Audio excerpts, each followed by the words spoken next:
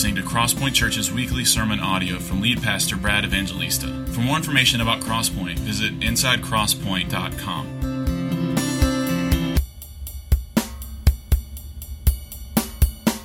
Amen. Good morning, everybody. My name is Brad. I'm one of the pastors. I'm glad you're here. Let's get to it. Mark chapter 10. If you're using a Bible that's in the chair in front of you in the rack there, you can find that on page 846. We're continuing our trek through the Gospel of Mark. We're going to be tackling a larger passage today. We're going to finish up Mark chapter 10, starting in verse 32, and then work our way all the way through the end of chapter 10. And as you're finding Mark chapter 10, and if you're using one of those Bibles, I don't know if I mentioned this. I know it was just 10 seconds ago, but I can't remember whether I said it. If you're using one of the Bibles in the chair in front of you, you can find that on page 846. Did I just say that? Okay, all right. I'm getting old. In fact, it's getting harder to get up on the stage, so I'm going to have to start using the stairs.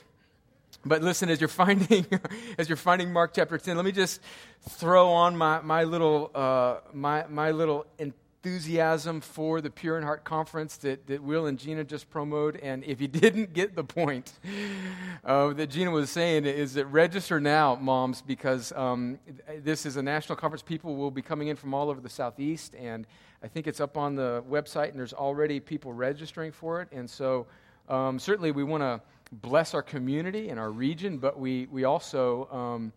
it'd be like inviting people over to your house for dinner and then then like your kids have to go outside in the front yard.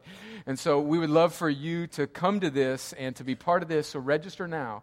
You go to the pureinheartconference.com website. Moms, daughters, come pray for this, volunteer. Yeah, really looking forward to this. All right, well, let's get right into it. We've got a long passage to tackle today, and we're just going to work our way through it. Because it's a longer passage, I'm not going to read the whole thing and then go back and comment. We're just going to read and comment along the way. And in this text is the verse that I think is the high point, the center of all of the Gospel of Mark. And in fact, I think it's really the center of the whole Bible, the point, the one verse that Jesus speaks that we'll read in just a moment. The truth around that really forms really the crux of the message of the gospel and of the whole Bible. And so today we're just going to look at the implications of Jesus being our ransom, and then we're going to see the contrast between two reactions to Jesus and this question he asks, both his disciples and this blind man Bartimaeus. And so let me pray and we'll get started. Lord, thank you for your kindness to us as a church. Thank you that we can gather to worship you, to sing praises to you. Thank you, Lord, for our freedoms as Americans. Thank you for our military, the men and women that are serving our nation, many of them in dangerous places, young men from this church that are in Afghanistan right now. Lord, I pray that you would bless them and protect them. Thank you for the military folks that are in this room that have served us well and that are here training at Fort Benning. We pray, Lord, for you to bless them and that they would be a light in dark places. Lord, we do thank you for our country. We pray for our president. We ask that you'd bless him and give him wisdom. Having said that, Lord, as we collect monies for the baby bottle boomerang and sound choices, I pray, God, that you would convict our president and the politicians in our nation who are propagating a culture of death and murder and abortion. I pray, God, that you would change their hearts and that this horrible practice would be ended. And even as we say that, God, if there's any in this room that have participated in those things, God, let them know that there's mercy and grace in Christ, that we are all sinners and that there is nothing that is beyond your ability to forgive. Lord, we pray for our nation and our politicians, for our leaders, that you would bless them and give them wisdom. And Lord, we come now to your scripture and we pray for you to do more than just give us a few tidbits to get through the week. Lord, I pray that you would show us Jesus, that you would show us the enormity of his work, that we were prisoners captive to sin, and he ransomed us and freed us from our slavery to sin and death. and has freed us to be servants, joyful servants of the Most High King. Lord, I pray for men in this room who are sleepy and tired and self-absorbed, passive husbands. I pray that you'd grab them by the scruff of the neck and shake them today. I pray, Lord, for women in this room who need encouragement and who need their hearts to be nurtured and to be spoken to by your grace and your power and your love. Lord, that you would speak to them very clearly. I pray for old people, that you would rouse them from living a life of self-absorption in their retirement. And I pray for young people that are living in a culture that are pointing all towards it being about them. I pray, Lord, for all of us, young and old and married and single, that, Lord, you would lift our eyes from ourselves and let us see Jesus, our beautiful Savior. And I pray, God, that you would, if there is anyone in this room, and certainly with a crowd this size there are, if there's anyone in this room who has not yet trusted in Jesus, Lord, would you make Christ so beautiful, so altogether lovely, that they would be overwhelmed by the beauty that is Jesus and his work, and they would turn from trusting in false beauties, and they would turn and trust in Jesus even today. Lord, would you do that for your glory, I pray, and for the joy of your people. In Jesus' name, amen. Well, let's read, starting in verse 32 of Mark chapter 10.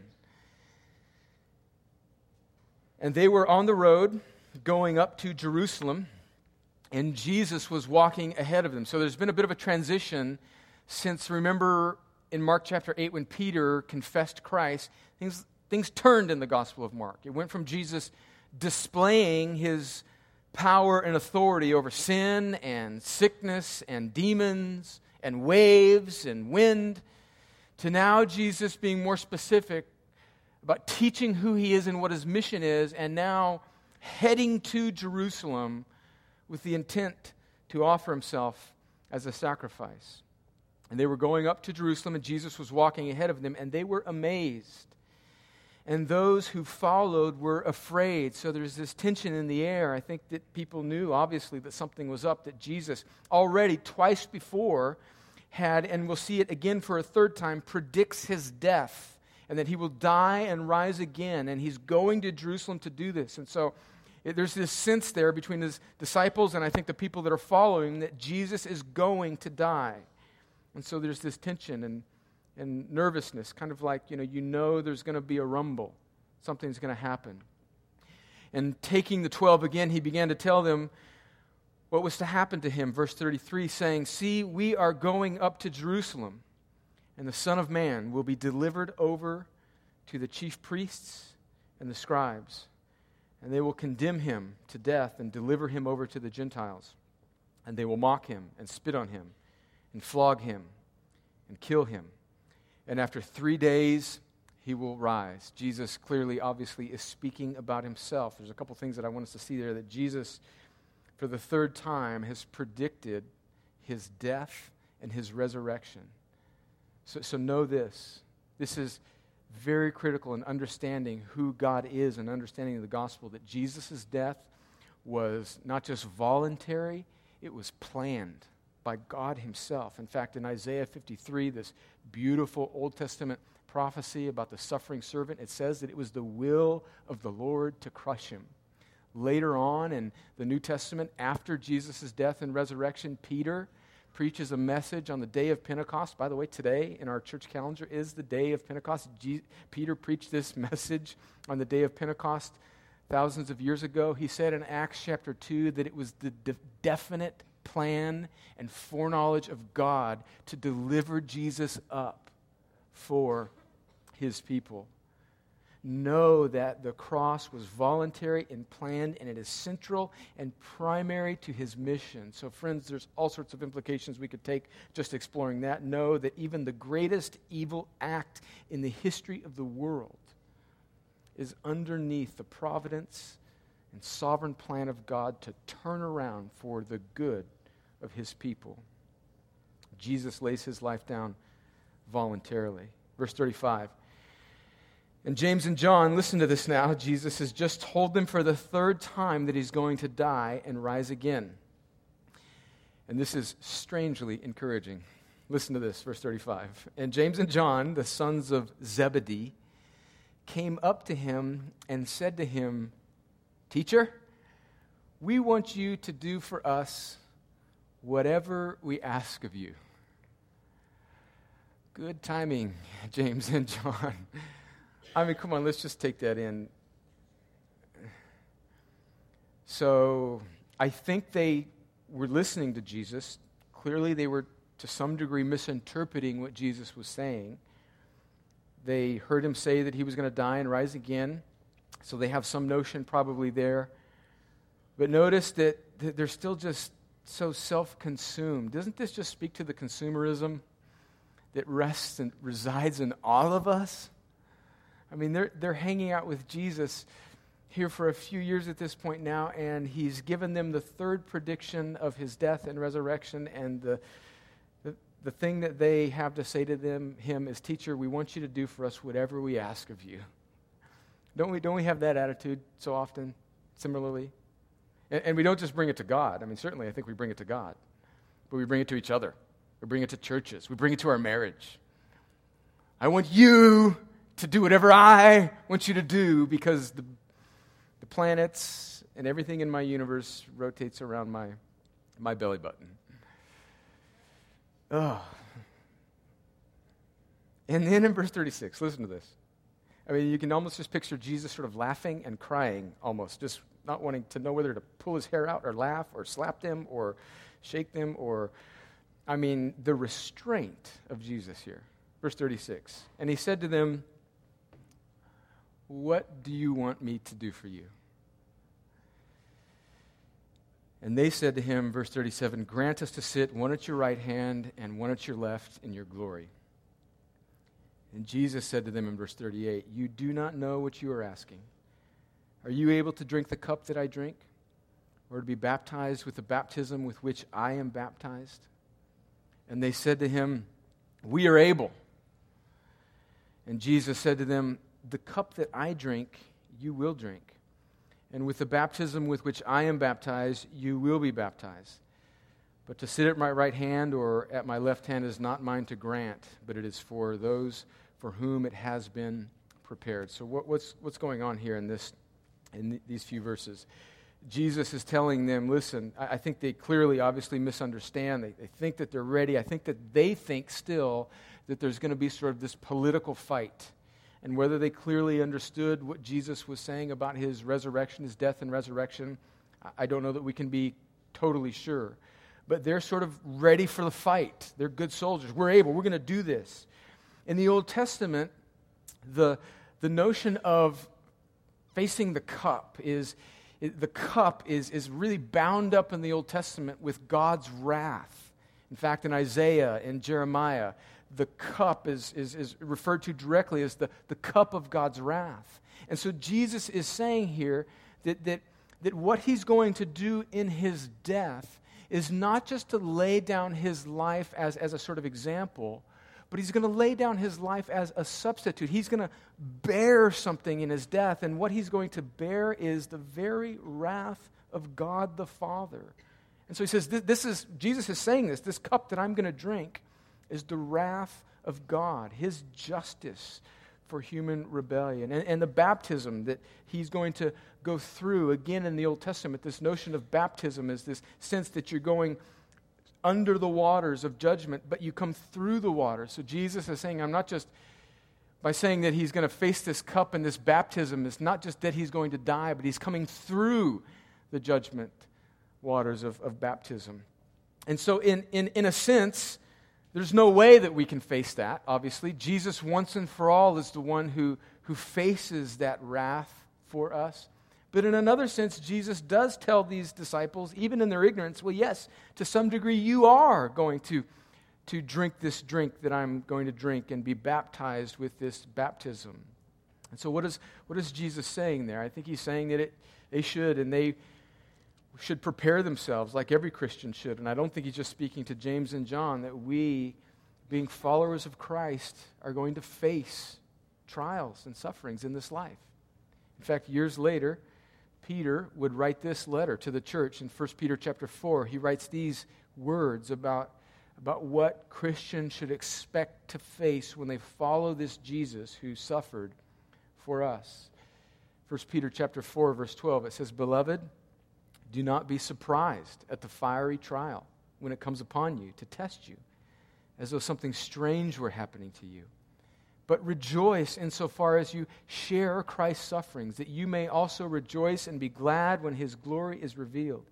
If you are insulted for the name of Christ, you are blessed, because the Spirit of glory and of God rests upon you. But let none of you suffer as a murderer or a thief or an evildoer or as a meddler." In other words, suffer for God's name. Don't suffer for your own foolishness.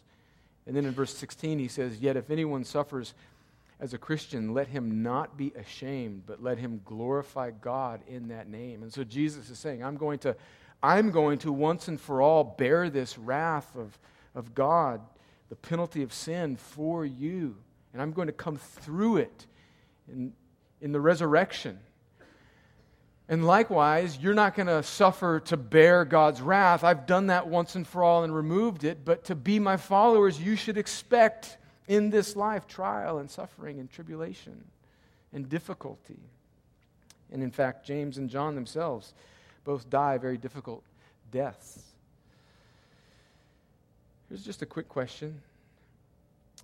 Do the trials, the sufferings that maybe we all go through, do we see them as something that God is using to conform us to Christ's likeness?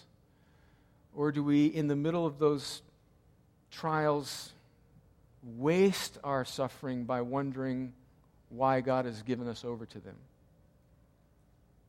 That's just a quick question. I think maybe I am prone to waste my suffering, to sort of even be self-absorbed, to stay stuck on the question, I want you to do whatever I want you to do. And then when I go through something difficult, instead of seeing maybe how I'm glorifying God in this, I waste my suffering. Well, let's keep going in verse 41. "So these two have come and asked Jesus rather selfishly for position and power. And word got out amongst the rest of the crew, and they were naturally upset." Verse 41. "And when the 10 heard it, they began to be indignant at James and John." I love that because all of these, as a pastor, there's all these organizational leadership books, how to manage a team. And listen, by the way, I'm not setting you up for some sort of, clandestine reference to, disunity amongst the Crosspoint staff team. But it's kind of helpful. All this worshiping of leadership in America, all these books about, and Jesus' crew is mad at each other. I'm just strangely encouraged by that. Thank you very much. That's just for me. Okay. "And when the 10 heard it, they began to be indignant." The point I'm making is that we should not expect utopia and kumbaya-ness in this life. You know what I mean? This world is broken. We shouldn't be surprised by sin in the camp. Even the 12. This church is broken. Your pastors are broken. You're broken. Welcome to the merry band of broken people. That was for me, obviously, not for you. You didn't. "And when the 10 heard it, they began to send emails to each other and to call each other, gossiping about one another and the audacity of these other two cats, James and John. And Jesus called them to him and said to them, 'You know that those who are considered rulers of the Gentiles lord it over them, and their great ones exercise authority over them. But it shall not be so among you. But whoever would be great among you must be your servant, and whoever would be first among you must be slave of all. For even the Son of Man came,'" and here's the verse now, verse 45. This, I believe, is the center, the high point of the book of Mark, and one of the high points of the entire Bible. Verse 45. "For the Son of Man came not to be served, but to serve, and to give his life as a ransom for many." That one word there, which is so critical to a right understanding of the gospel and the point of Jesus' mission, in fact, the whole Bible, that one word, ransom, that Jesus came to give his life as a ransom for many.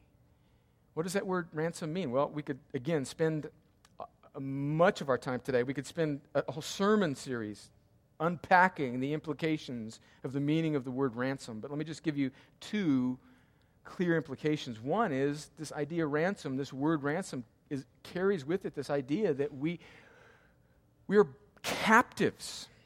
There are prisoners that need to be set free. That's why the ransom is necessary. And so do you understand? Is that your doctrine of man?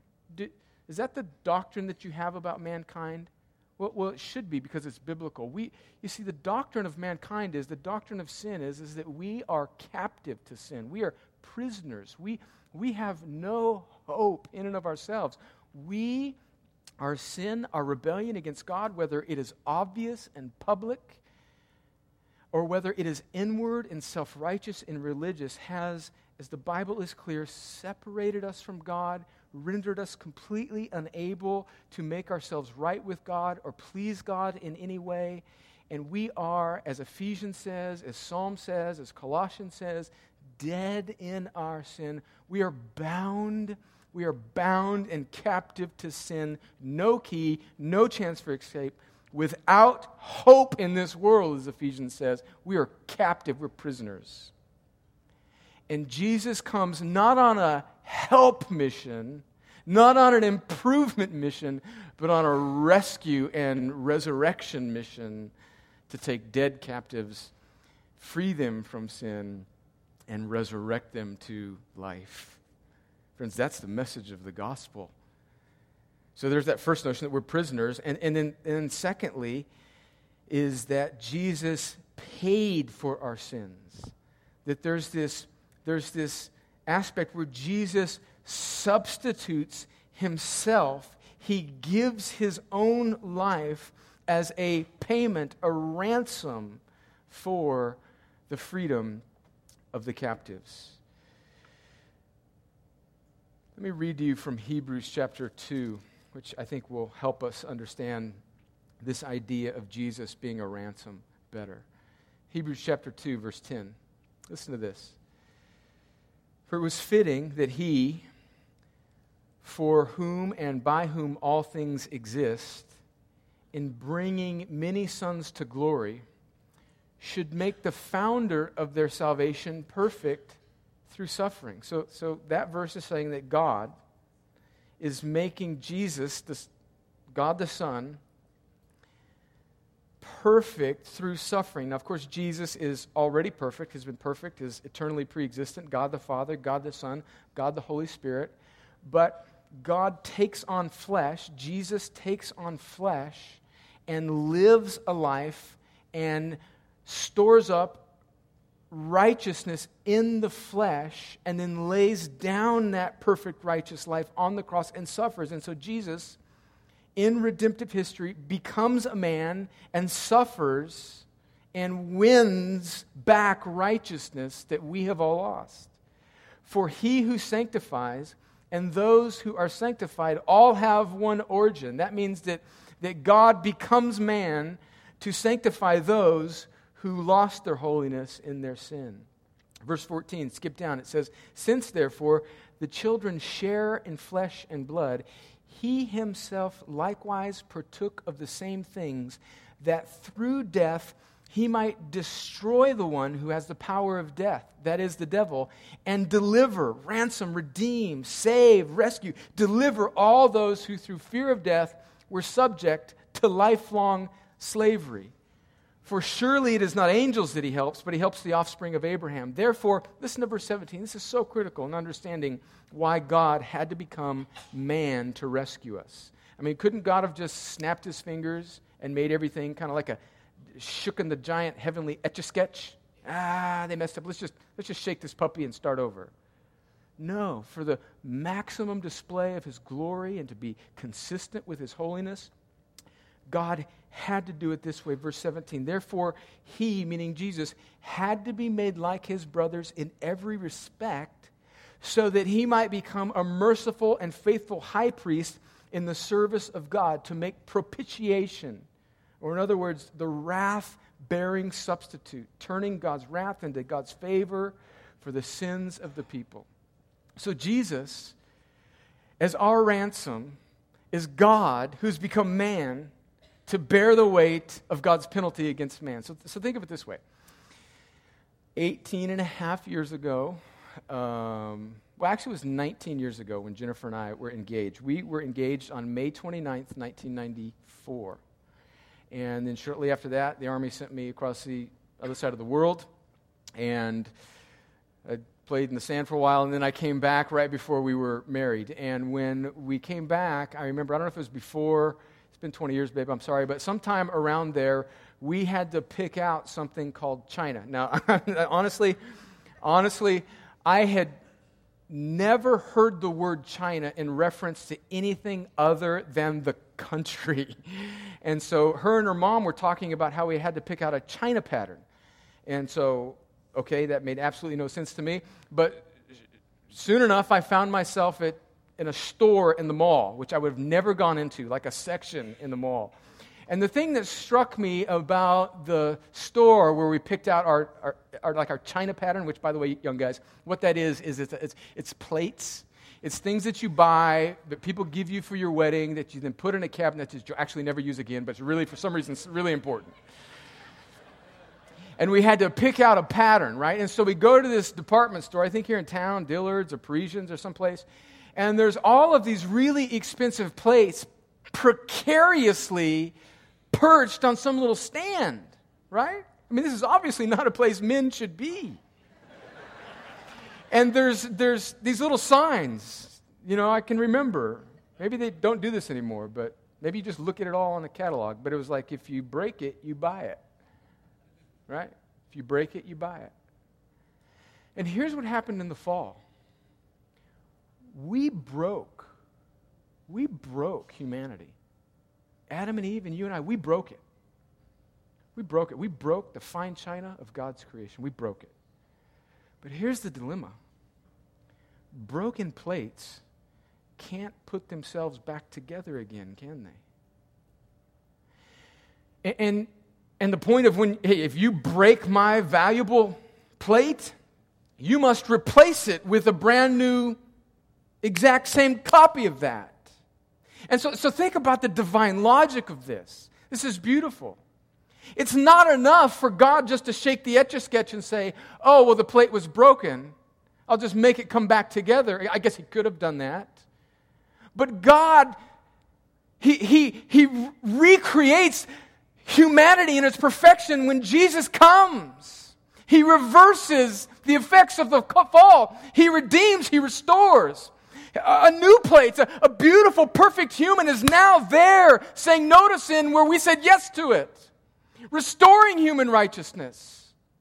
So it's necessary for Jesus to be both completely man and completely God, because no mere man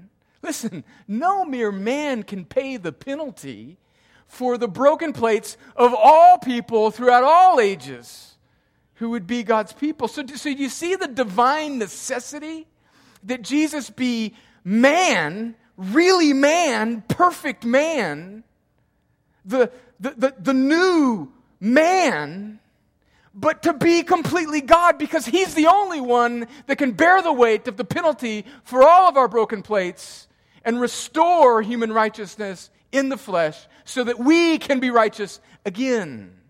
Do you see that? That's why, friends, by the way, it's so important that you understand the nature of Christ, that He's fully man and fully God. That's why oftentimes cults rise up on this one heresy of the nature of Jesus. That's why Jehovah's Witnesses are not Christians, because they don't believe in the divinity of Jesus and the Trinity. That's why Mormons are not Christians, because they don't believe if you lose the divinity of Jesus, you lose the saving power of the gospel. Jesus is not just man, He's God. He's not just God, He's man.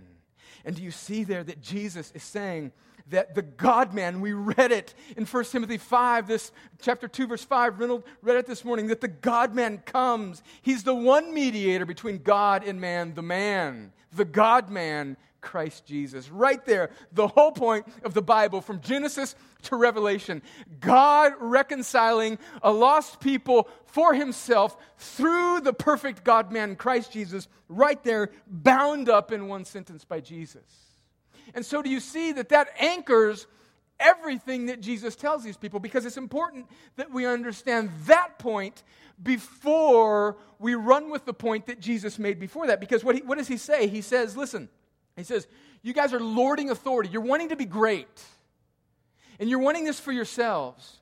And I'm turning the economy of human relation upside down, and I'm saying, no, true greatness is giving yourself up. But it's not just based on a sort of moralism or do-goodism. Jesus is not just saying, just follow my example of laying down your life and do good to others. No, he's saying, you can't just merely follow my example. Before you can follow my example, I have to be your ransom. I have to free you because you're a captive, incapable of following my example until I die for you, redeem you, resurrect you, make you new, and then you can carry out the implications of being a servant to all people.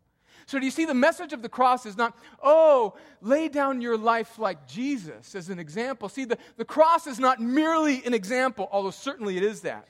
Before it's an example, it's a ransom paid. It's a substitute where God substitutes himself for man. This is what John Stott, a British scholar, said, huge figure in the Christian church in the 1900s. That sounds like so long ago, but I mean, the 1900s, like it was a century ago, but actually it was a century ago. But anyway, you understand my dilemma for those of you that are over 20. John Stott, huge figure in American and British evangelicalism, has this beautiful quote. Listen to this. The concept of substitution, meaning Jesus substituting himself, the God-man substituting himself, may be said then to lie at the heart of both sin and salvation. For the essence of sin is man substituting himself for God, while the essence of salvation is God substituting himself for man. Man puts himself where God deserves to be. God puts himself where man deserves to be. Man claims prerogatives which belong to God alone, and God accepts penalties which belong to man alone. So friends, do you see? Do you see how important that is? And do you see, if you miss that, you miss the whole gospel, and you can sort of build out a sort of self-help message and say, Jesus' point here is be like me and serve other people. No, that's an implication of the gospel. That's what Jesus is saying after he makes the more central point that he died and ransomed us from death to life. And because he has released the cage, he's released the doors of the prison and has set us free, now we can give ourselves away. And so do you see how he turns it upside down? That little phrase there, he says that in verse 44, that we should be slaves of all. Notice there how he turns the economy on its head. James and John came to him saying, we want to be lords and masters. And Jesus is saying, I am freeing you from sin, which you've been a slave to, so that you can be a slave to righteousness and joy and giving your life away. I'm not freeing you so that you can be an American Christian and build out a life of comfort around your belly button. I'm freeing you to give your life away, which is really the essence of true joy in Christ-likeness. I could go on, but I think you've got my point. Let's keep going. Verse 46. I hope you've got my point. Maybe you haven't. Goodness gracious. That's the heart of the gospel right there. Verse 46. Let's go. So here's we're going to shift now. Jesus has interacted with James and John. What do you want me to do for you? Give us power and position. No, boys, that's not the gospel. And then the end of chapter 10, there's a beautiful contrast. And when they came to Jericho, and as he was leaving Jericho with his disciples and a great crowd, Bartimaeus, a blind beggar, the son of Timaeus, was sitting by the roadside. And when he heard that it was Jesus of Nazareth, he began to cry out and say, Jesus, Son of David, have mercy on me. And many rebuked him, telling him to be silent. But he cried out all the more, Son of David, have mercy on me. And Jesus stopped and said, call him. And they called the blind man, saying, take heart, get up, he is calling you. Verse 50, and throwing off his cloak, he sprang up and came to Jesus. Verse 51, and Jesus said to him, does this question sound familiar? What do you want me to do for you? And the blind man said to him, Rabbi, let me recover my sight. And Jesus said to him, go your way, your faith has made you well. And immediately he recovered his sight and followed him on the way. Notice a couple things. Notice, first of all, the fickleness of the crowd. This just jumped out to me. Notice the fickleness of the crowd. Verse 48, many rebuked him, telling him to be silent. But then Jesus calls out for him, and they say, take heart. So it's like, be quiet, shut up. Oh, he wants you now. I mean, listen, young people, the crowd is fickle. The crowd is fickle. They went from trying to shush him to trying to be his escort to Jesus within the matter of seconds. The crowd is fickle. But notice Bartimaeus' boldness. I mean, I am just struck by the words he cried out. There's no rehearsed prayer. There's no religious speech. Jesus, Son of David, have mercy on me. He cried out, and there's this one little detail there which I think is interesting. He threw off his cloak. For a beggar, a cloak would have been really everything. He would sit on that cloak. It would be sort of his security. I think there's some symbolism there, and I don't want to take this too far, but I think there's just a little nugget there that's just displaying Bartimaeus' just abandon to sort of leave his security and to go to Jesus even before Jesus had healed him. He throws off his security before Jesus even asks him the question.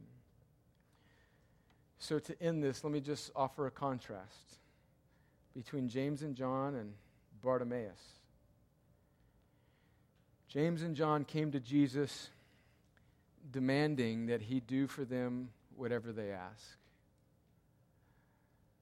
Bartimaeus came to Jesus and cried for mercy. James and John asked for power and position and prestige. Bartimaeus simply asks to see. James and John are thinking about what they can receive from Jesus in all his glory, but really all of their glory. And Bartimaeus throws away his security, his shame, before he received anything, without guarantee, and goes to Jesus. So the question for us, I think, is the same. What do we want Jesus to do for us? Are we more often like James and John? Well, Jesus, I'm glad you asked. Here's my list. Or do we see ourselves more like a humble beggar? Jesus, have mercy on me. Oh, that God would give me eyes to see myself like Bartimaeus. Jesus, have mercy on me. Jesus, have mercy on me. Let's pray and ask the Lord to help us.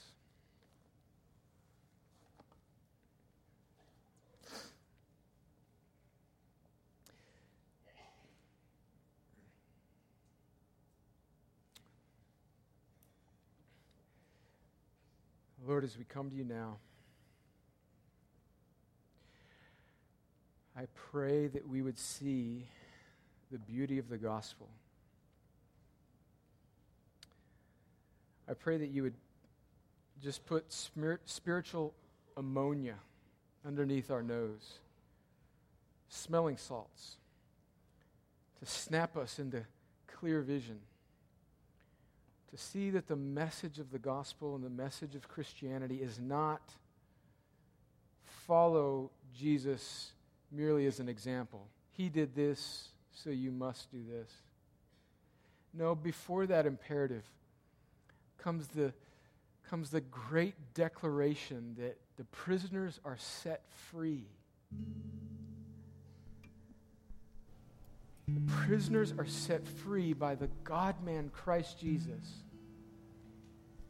And so, Lord, before we try and do anything for you, let us see Jesus and cry for mercy like this beggar Bartimaeus. Lord, may we see Jesus, the captain of our salvation, who was made perfect through suffering, the God-man who came from heaven and took on flesh and restored righteousness in the flesh and then laid down his life on the cross and absorbed and satisfied and completely extinguished our punishment. And then rose again in victory over sin and death. As Colossians says, he triumphed over the law and its demands and sin, and he made a public spectacle of it and rose again in victory. And he swung open the gates of the prison doors. He blew the doors off the prison and brought the captives out, God. Let us see that our greatest need is not to just think less of ourselves and more of others, as important as that is, but primarily our greatest need is to be ransomed from our captivity. And Lord, if there's anyone in this room that has not seen that or trusted in that, God, would you make that picture of the captain Jesus breaking open the prison door of their captivity? Would you blaze into their mind's eye a picture of that victorious King who comes to defeat every habit, every moment of depression, every broken aspect of their life, every anxiety, everything. He comes to break that prison door and release them to life in you. Not so that we can get more stuff and prestige and power, but so that now we are free, finally, not just from sin, but from ourselves, so that we can give our lives away in glorious joy, serving others. Lord, if there's anyone in this room who's not seen that gospel, has not trusted in that gospel, Lord, would they right now look to Jesus? Say, Jesus, I love you. You're beautiful. I trust you. You are my only hope. Friend, if that's you, look to Jesus even now. And as you're looking to Jesus, you're turning away simultaneously from yourself, from the things that have held you captive. Look to him right now and say, Jesus, I trust you. I believe you. Forgive me. I come to you. Do that even now, friends. And for the rest of us, Father, that have already trusted in Jesus, whom have been set free from prison, but for some crazy reason we like to sneak back in that prison cell and eat those crumbs again. God, would you remind us again of our freedom to come out of that jail cell that you freed us from, and let us live in light of your glory and grace so that we can give our lives away for our joy and your glory. God, would you do that even now? And as we respond to you in worship, God, stir our affections.